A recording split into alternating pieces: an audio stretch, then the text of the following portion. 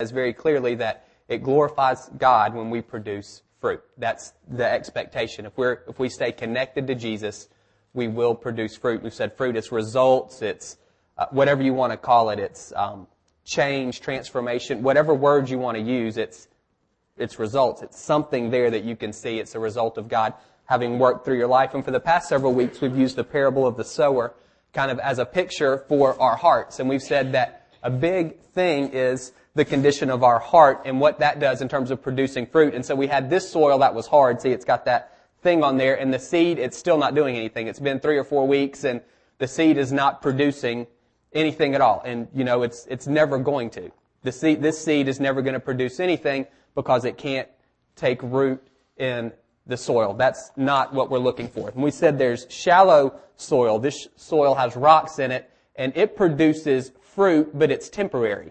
The hard soil doesn't produce anything. This shallow soil produces some fruit, but it's temporary. You can see there's stuff coming up. You can't see this from where you're sitting, but the roots they're all coming down the side of the glass. They can't get into the dirt because there's rocks in the way. And Jesus says when heat comes, when persecution comes or oppression comes, all of this is going to go away.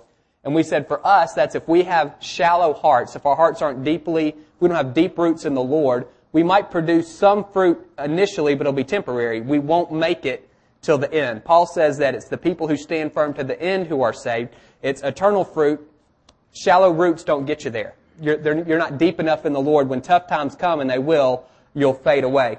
Jesus also talked about crowded soil. You can see this in there. This has got a bunch of weeds. I think this is good, and I think this is good, and maybe this. The rest of this is just junk. It's weeds. And we said this was crowded soil. And there will be some fruit produced here. It just won't be very much. It gets choked out. It gets crowded out. You see how these things are having to grow to get away from all of these weeds. And I said, I thought this was a lot of us. We just got a lot of stuff going on in our life and in our hearts. And there's something in there that the Lord wants to do. And we know that, but it just gets choked out. And Jesus, when He identifies these things, they're not even necessarily sinful things. They're just things. They're things that choke out what He wants to do. And so this produces a little bit of fruit. And then we said finally there's good soil which produces a good crop. And Jesus says it's 30, 60, 100 times. So we'll see how this goes. And we said this is what we want to be. We want to be receptive to what God wants to do. We want to have deep roots and we want to produce an abundant crop. So that's the parable of the sower. We've also been looking at this story in Mark 4. This is verse 26. I'll start reading it. This is what the kingdom of God is like. A man scattered seed on the ground. Night and day, whether he sleeps or gets up, the seed sprouts and grows, though he does not know how. All by itself, the soil produces grain. First the stalk, then the head, then the full kernel in the head. As soon as the grain is ripe, he puts a sickle to it because the harvest has come. This is, in my Bible, it says this is the parable of the growing seed. I don't know if you have a little subtitle for yours, but you can kind of hold both of these parables. They complement one another. They can seem to pull against one another. They actually complement. The parable of the sower talks about how important the dirt is. How important the dirt is, that's what we just looked at, to producing fruit. The parable of the growing seed talks about how important the seed is. And you need both. If you've got great dirt, so if we have great dirt right here, and so we said that's our heart. And you can have a great heart, and you can have great dirt, but if there's no seed in there, it doesn't produce anything. It's just great dirt. Maybe it makes good mud, but it will never produce any fruit. Because there's no seed in there, and the life is in the seed. And the same thing is true if you've got these seeds that are wonderful, and they're supposed to produce these beautiful flowers and all of that. If there's no dirt, they're useless. You've got to have both the dirt and the seed. You can't have one without the other. They complement one another. In Philippians 2:12 and 13, Paul says this, "Therefore, my dear friends, as you have always obeyed, continue to work out your salvation with fear and trembling, for it's God who works in you to will and to act according to His good purpose." What Paul is saying there is what God has worked in you, you need to work out in your life. God is working in you things, and we need to work those things out into our life. It's the same thing with the dirt or the soil and the seeds. God has planted stuff in us, and our responsibility is to work that stuff out into our life. That's why it's so important. What we've said all along is that we do something. We have this deal, and God's expectation is that we do it. As long as it just stays up here in your brain or in here in your heart, there's nothing there. It's just an idea. And God doesn't live in the world of ideas. He lives in reality. He doesn't live in our dream world. And if we're not actively engaging, if we're not working things out, we said when we looked at Joseph, then there's nothing for God to give success to. We're not giving him anything to work with. There's no material. This is where he lives in reality. It's not just in the world of our thoughts and our ideas. And if that's where our deal stays, we've got nothing. It's a seed just laying on there's nothing he can do with it.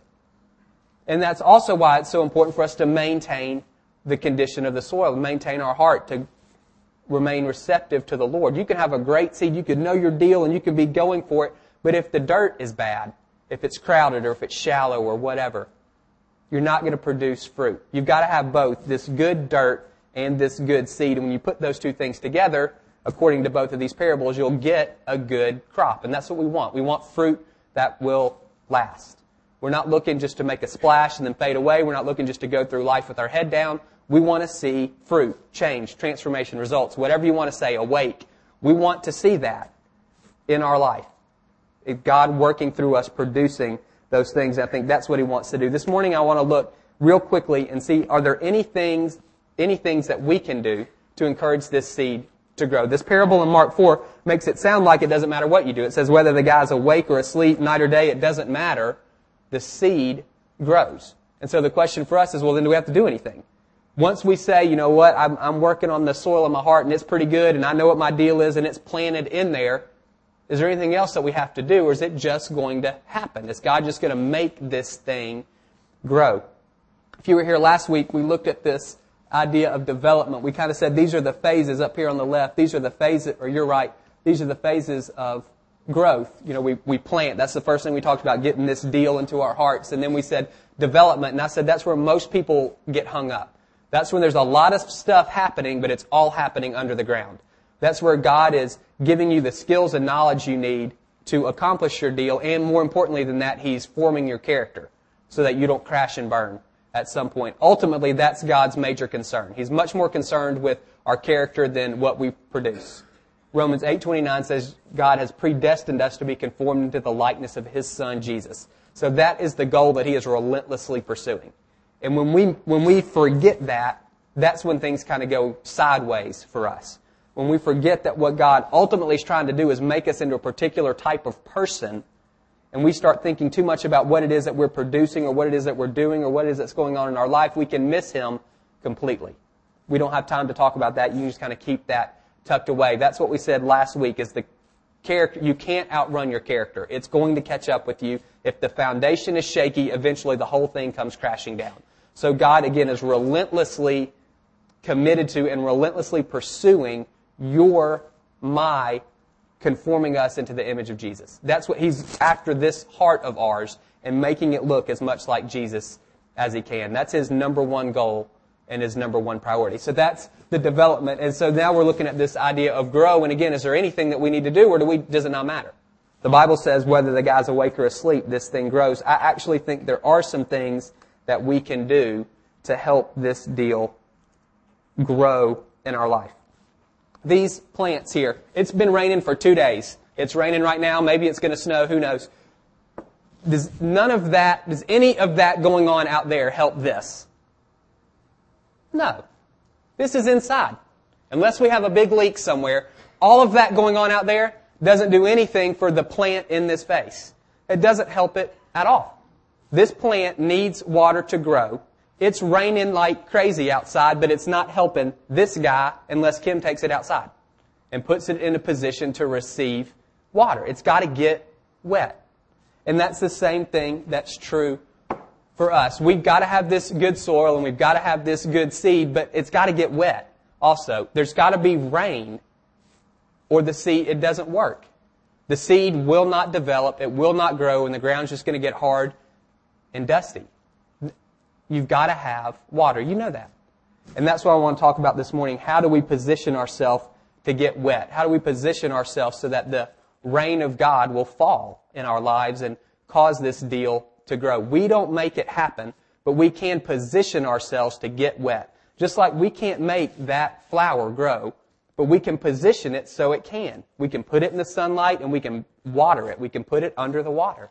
And the same thing is true for us. We've got to position ourselves to receive the water from the Lord. And that water is His grace. It's His activity in our life. If we cut that part off, if we just stay in here and we're never outside where the rain can fall on us, it doesn't work. The seed's just going to sit there in the ground. And you can have this awesome dirt that's fertilized and amended and blah, blah, blah, and this awesome seed, and it's never going to produce anything unless it gets wet.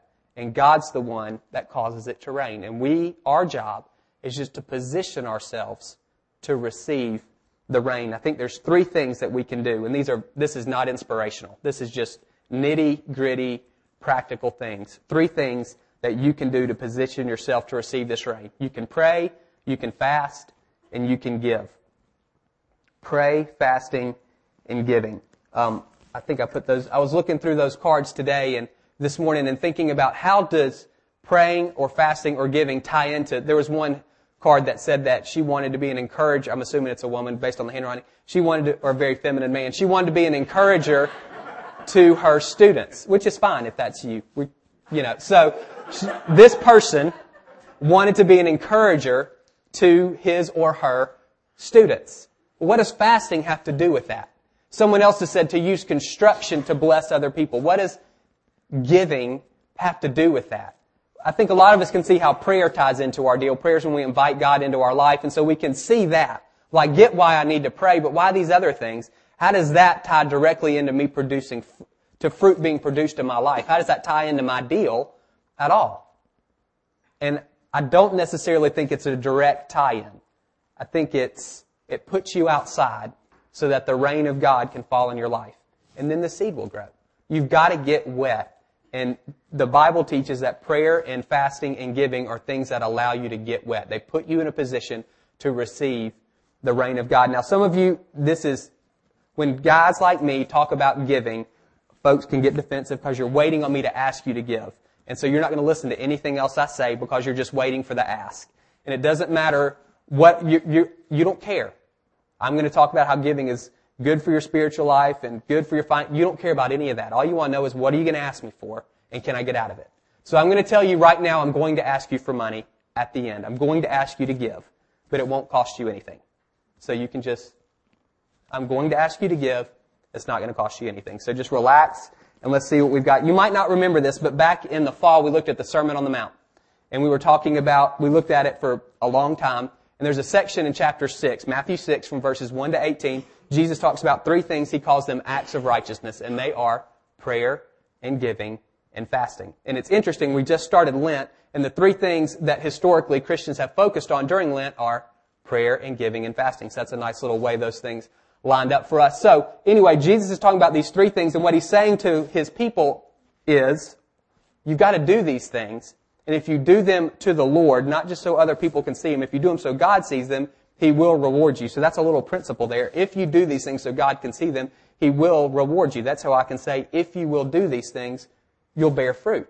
God will reward you for doing these things with the right heart. But there's just one little word I want to pick up on. When He introduces each one of those acts of righteousness, prayer, giving, and fasting, He says when. When you pray, when you give, and when you fast. He doesn't say if. If He said if, the implication would be we get to choose. It's optional for us. If implies choice. If you give, if you pray, if you fast, that means, well, if you do, and this is what you do, but if you don't, whatever. He says when. The implication of when is you will be doing these things. When you are doing these things, this is how I want you to behave. Makes all the difference in the world. He says when, and He's talking to His people. So if you consider yourself one of His people, you need to strongly consider where giving, praying, and fasting fit into your life, because His expectation is you'll be doing those things. Because He says when, not just if. So, I don't want to dig down too much into what's underneath all of that, and we don't need to talk about, I don't want to get up into a lot of the theory for giving, praying, or fasting. I think a lot of that can bog us down. All you need to know is Jesus expects you to do it. The Father will reward you for doing it. It's one of the ways that you put yourself outside. or 3 of the ways you put yourself outside. If for some reason you're not doing one of those 3 things, the question would be why? The assumption is that you are. And if you're not, then why aren't you? What I would say you're doing, if that's the case, is you're keeping the rain from falling in your life on some way. You're inside and you need to be outside. You've got an umbrella. You don't need the umbrella. You're preventing God's grace from falling in your life in some way if you're not regularly doing all 3 of those things. Real quick, here's some ways you can jump on. Prayer. We pray here every Tuesday night at 7:30. Last week, we had some folks come, and what we did was we just let people write down what's the area of your life where you want to see fruit. And they took their card, and they sat it in a chair next to them, and then we prayed. Nothing heavy. We prayed quietly, behind, like it was as easy as it could be. And we're going to do that this Tuesday, and we're going to do that next Tuesday, and we're going to do it the Tuesday after that, we're going to do it the Tuesday after that. Every Tuesday between now and Easter, we're going to take some time. If there's an area in your life where you want to see fruit, where you want to see results, you want to see change, you want to see transfer, whatever, just come. And all you have to do is write down that area as generally or specifically as you feel comfortable on a note card and sit down. And somebody will pray for you. It can't be easier than that. That's one of the ways that you can pray and be prayed for. It puts you out in the rain. I talked to a girl at our church about 6 or 8 weeks ago, and there's something in her life that she really wants to see happen. There's this area where I want to see this. And she said that it was getting to the point that she was thinking about it so much it was bothering her. She wanted to see this thing happen in her life so much it was bothering her, but she still felt like it was an area where she needed prayer. Maybe that's you. You don't want to come down and write this thing on the card because you've written it on the card for 3 years. And you're tired of it. You're tired of praying for the same thing. What you might want to do is hook up with somebody else. And what this girl did is she hooked up with another woman in the church, and they just traded requests. So every time girl number 1 thought about her thing, she prayed for girl number 2's thing. And every time girl number 2 thought about her thing, she prayed for girl number 1's thing. And so it took this swirling of I'm always thinking about this and turned it towards somebody else. She didn't pray for her thing. I think they did. I don't know if they did it for a week or 2 weeks or however long they did it, but for a week at least, every time girl number 1 thought about this area in her life that was frustrating and an area where she wanted to see God work, she just directed those prayers to somebody else. And maybe you need to do that. Maybe you're tired of praying for yourself about the same thing, but you could direct that energy to somebody else. Do it. Easy. Set your alarm 5 minutes earlier tomorrow. It's only 5. It's not going to make a difference. It's 5 minutes. Set your alarm for 5 minutes earlier tomorrow, and when you wake up, pray until your alarm normally goes off. That's it. Simple. It's 5 minutes. If you're not, this is the thing for me with prayer. Prayer is inviting God into your life. If you're not inviting God into your life, I don't mean to say you're stupid, but it's really stupid. The Bible says He's the source of all good things. So if you're interested at all in any good thing, you need to be inviting Him into your life. If you're not, okay. But if you want something good in your life, the Bible says God's the source of all of that. So you gotta ask Him. You don't have to pray for long. It doesn't have to be eloquent. It doesn't matter if you stutter or you say or you say and or you repeat. None of that matters. It just matters that you ask. Many of you are parents. Do you really care how your kids ask? Just ask. As they grow, they get better at it. Same thing with us. As we grow, we'll get better at it. But at the beginning, just ask. And that's how God is. So take a few minutes and ask. If you don't know what to ask, start with the word help. Help me, and then fill in the blank. It's a perfect prayer. It doesn't have to be long or eloquent. It doesn't have to be something that you want announced over the loudspeaker. It's just if you know how to talk, you know how to pray. Because that's all you're doing. So, do it. Just do it. The second is fasting. We talked about this last week. I actually learned a lot about Lent. There was a smarty pants in the church that emailed me all of the areas where I messed up on Lent. So, and he was right about all these things, and I'm actually really glad he did. So, Lent is 40 days, but it's not really 40 days. When the guys that when Lent started happening in the Middle Ages, a little earlier than that, the church wanted to parallel with Jesus' 40 days in the wilderness. You can read about that in Mark 4, I think it's Luke 3, Matthew 4, Luke 3, and I think it's in Mark 1. Jesus spent 40 days in the wilderness before he really started his public ministry. And during that 40 days, he fasted. That's when he was tempted by Satan. And so the early church said, you know what, that's what Lent is going to parallel. It's going to parallel these 40 days in the desert where we're preparing for Easter. So it's kind of a time of introspection and confession and penance and all of these type of things going on. And what went with that was prayer and fasting and giving as ways of kind of cleaning up your life. But Sunday was always a celebration day. You don't fast on Sunday. Sunday's always a mini resurrection. It's a celebration day. So in order to get the 40 days, they took out the Sundays. They had to back it up to Ash Wednesday. So that's kind of where so it is 40 days in terms of fasting, but it's not 40 days on the calendar. And for those of you who are fasting, that means Sundays are free. Now, if you're giving up coffee, I don't know if I would recommend drinking coffee or you're going to get the headache again tomorrow so I will leave that up to you, but I'm taking advantage of it. So I hadn't eaten anything good in a while, so I'm looking forward to Sunday. So what I would say with fasting, again, for Lent, what we've said is it's just fast something. Fasting is not eating some food. And you can do it a lot of different ways. You can give up a food. You can give up a food group. I've given up meat, dairy, and sweets, which is all I eat. So pick a food. Like my wife, she's pregnant, so she can't give up that much stuff, so she's given up chocolate and a few other things that she's doing. You can give up a food or a food group. You can skip a meal. I'm not going to eat breakfast. I'm not going to eat lunch, whatever. You can skip a day. I'm not going to eat on Monday, or I'm not going to eat for 3 days this week. It doesn't matter how you do it. I would just encourage you to fast. Take some time during this Lent season and skip food. And again, what we said last week is take one step farther than you think you can go. If you know it's not a big deal for you to give up green vegetables, leafy greens, then give up something else that is a stretch for you. I think you want to think about it. That's kind of how I think about fasting. It should make you somewhat uncomfortable. You should have to think about what you're eating. And if you haven't, then you haven't given up something that was really integral to who you are or to how you eat. So you probably hadn't hit it yet. And I would say find that and do it. And when you fast, and you most likely, if you're like me, will be miserable on the days that you're doing it, it gets better. But at the beginning, it's not fun. That's okay. It's part of this thing of it's putting me in the rain. And I don't know how not eating helps me do my deal at all. It doesn't make sense to me, and I don't think there's a direct connection. I think what God could have said instead of fasting was stand on one leg. Or hop up and down, or he could have said anything, but for some reason or other, he chose fasting as a thing. He chose it as a means of grace. It's a channel of his grace coming to us, and when you do it, it puts you outside in the rain. And most likely, you won't feel it the day that you're doing it. You'll feel worse on the day that you're doing it than any other day.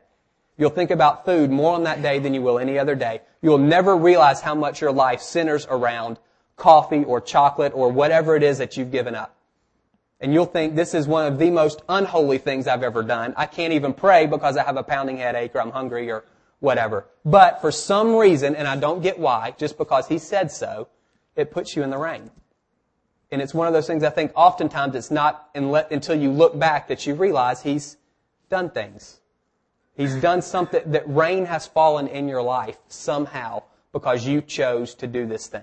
So I'd encourage you to do it. And no matter what your particular dietary restrictions, there's something that you can give up, I think. I'm not a doctor, but I would imagine no matter what your dietary restrictions are, there's something that you can do to fast. And it's not comparison. Someone's not better than you because they're going all day without eating and you're just skipping breakfast. They're not more spiritual than you. It's not about, it's just like no one's more spiritual than you because they prayed for 10 minutes and you prayed for 5. You just need to do what you think the Lord is leading you to do. And if He's not leading you to do anything, I'd ask again. So, fasting. And the last thing is giving. And this is the tricky one for a lot of us. Prayer takes time. Fasting is uncomfortable. Giving costs money, and we don't like to give it, honestly. Giving is difficult for a lot of us. We look and see, what do I have left over? That's what I'm going to give. That's not really what's going on here. That's not really the heart of giving in the Bible. We don't have time to get into all of the specifics of what it means to give as a follower of Jesus. I'll just say this, you should be giving, period. Particularly, you should be giving to those who need it. That was the focus during Lent. In the Sermon on the Mount, Jesus says, when you give to the needy.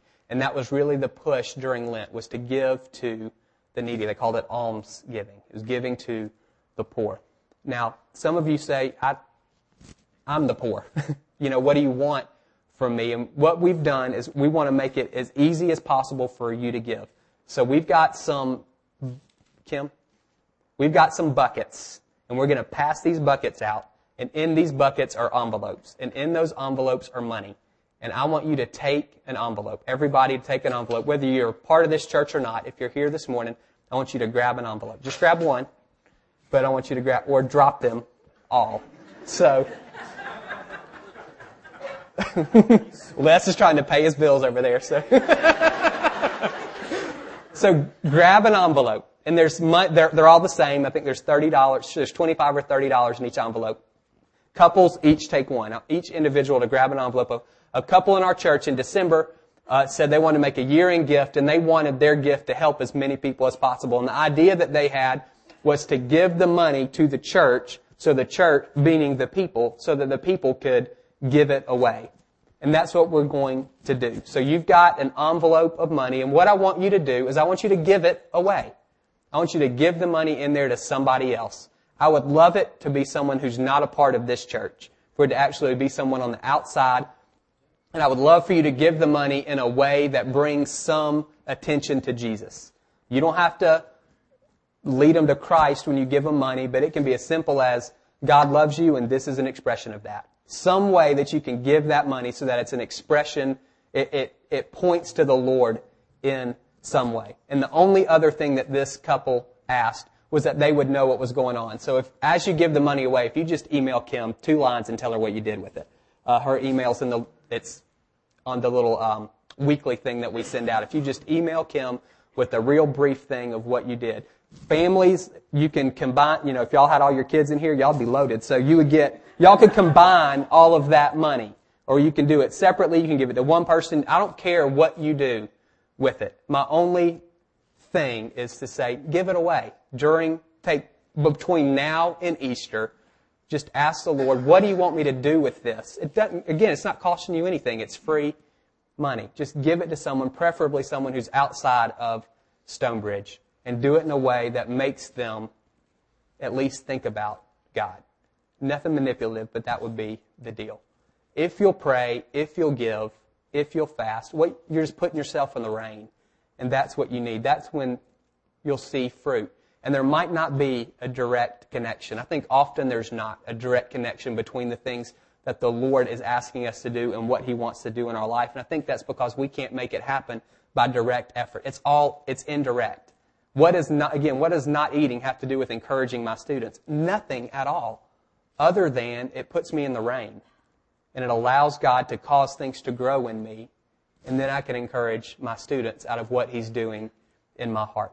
So, between now and Easter, it's however many days that is, 30-something days-ish. Do these things. Just try it. Between now, pray. I would encourage you to pray at least 5 days a week. I'd say every day, but that's a lot. Try 5 days a week. Try to come to prayer at least one Tuesday night. It's not so we have numbers. It's because it'll be good. Try to come to prayer one Tuesday night. Look for one thing that you can fast. At least give up one thing or one day or one meal. One area where you can fast, and give away the money in this envelope. And see what the Lord does. See if you see any difference in your life, if there's any grace that you are receiving that you would not have otherwise received. We're going to close with communion this morning. The way we're going to do that, we'll have 2 teams. If you're serving communion, if you come up, we're going to have 2 teams, and one person will hold a cup of juice, and one person's going to have a basket with these crackers in it.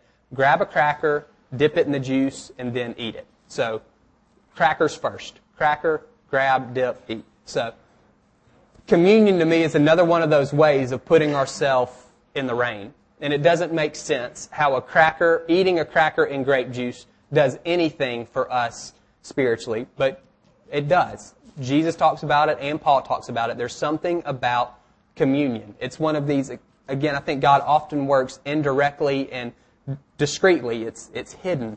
And communion is one of the ways that He does that. I don't get how, and I don't know if it matters how. I think it just matters that. So my encouragement to you would be, just like with giving, just like with praying, just like with fasting, is to take communion expecting God to do something in your life. I've often wondered, if you read through the Bible, there's some amazing things that happen. Parting the Red Sea. That doesn't happen every day.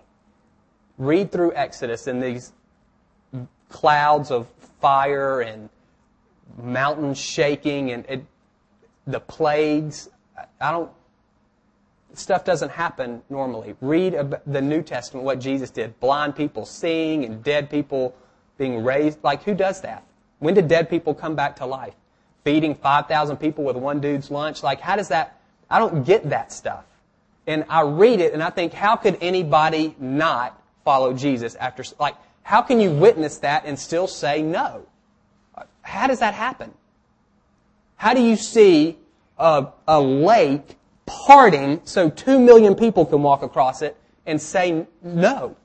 Like, I don't understand that. But I think God often works in ways that they're hidden and they're even when He does things that are right out in front of us, it's indirect and it's hidden in some way. He always leaves room for people to say no. God's in a little bit of a dilemma, if I can say that. His desire is for all of us, everyone He's created, to come into a relationship with Him. That's what He wants. He created you to be with Him. That's your number one purpose in life, is to be in a life-giving relationship with Jesus. That's it. If you get that, then you're a long way towards what God puts you on this planet for. And if you don't, it doesn't matter what else you do, you've missed it. Jesus says, what good does it do to gain everything and forfeit your soul? That's what I'm talking about. That's it. Number one is to move into a life-giving relationship with God. But in order for a relationship to be genuine, it has to be freely entered into. Yes doesn't mean anything if you can't say no. Love isn't love if it's coerced. So somehow this God, who is incredibly awesome, has to invite us into a relationship with Him in a way that we can still say no. It's hard to me. And so I think He chooses to work in ways, if you want to see Him, you can see Him. And if you don't, you won't. You can always write it off. It's a fluke, it's a coincidence, it's just the way the wind blew, whatever. He wasn't really dead. You can come up with all kinds of reasons for why things happen if you don't want to see the Lord. But if you do, there's all kinds. I have a 3-year-old, and for some reason his new thing is, what's the proof for God? I don't know where he hears that. We don't talk about that. We don't do apologetics at the dinner table. I don't know why he's asking. He asks our other 2 kids, what's the proof for God? And they're going, Dad? And we fumble through that. So there is proof for God if you have eyes to see. And if you don't, you'll never see Him. And that's the way He set it up. He wants everyone to say yes to Him, but you can't say yes is meaningless if you can't say no. So He gives us enough space that we can say no, that we can reject, that we can say that's not really the Lord. That's just a fluke. That's coincidence. That's just the way things happen. That's just the way whatever. He gives us that room. And I think a lot of what we're talking about with prayer, with giving, with fasting, with communion, it's these indirect ways that God works. It puts you out in the rain. And you might not see a direct tie-in to what's going on in your life. How does not eating a cheeseburger help me? How does that get me married? How does that get me a kid? How does that get me a better job? It doesn't necessarily get you any of that stuff. It puts you in the rain. And the grace of God will fall in your life, and those things will begin to happen. So with all of those, you have to do them with eyes that can see. If you just do them because I told you to, it's not going to help. If you do them out of guilt, it's not going to help. You need to do them with eyes of faith. You can see the Red Sea parting and still say God does not exist if you're not willing to see Him in that event. So as we come forward and take communion, I'd encourage you, do it with eyes to see. Recognize this is a remembrance of what Jesus did for us. That song that we sang, Jesus paid it all. That's what this is about. Broken body, poured out blood, so that we can do the number one thing, which is enter into a life-giving relationship with Jesus. Y'all can stand. You don't have to come forward in any particular order.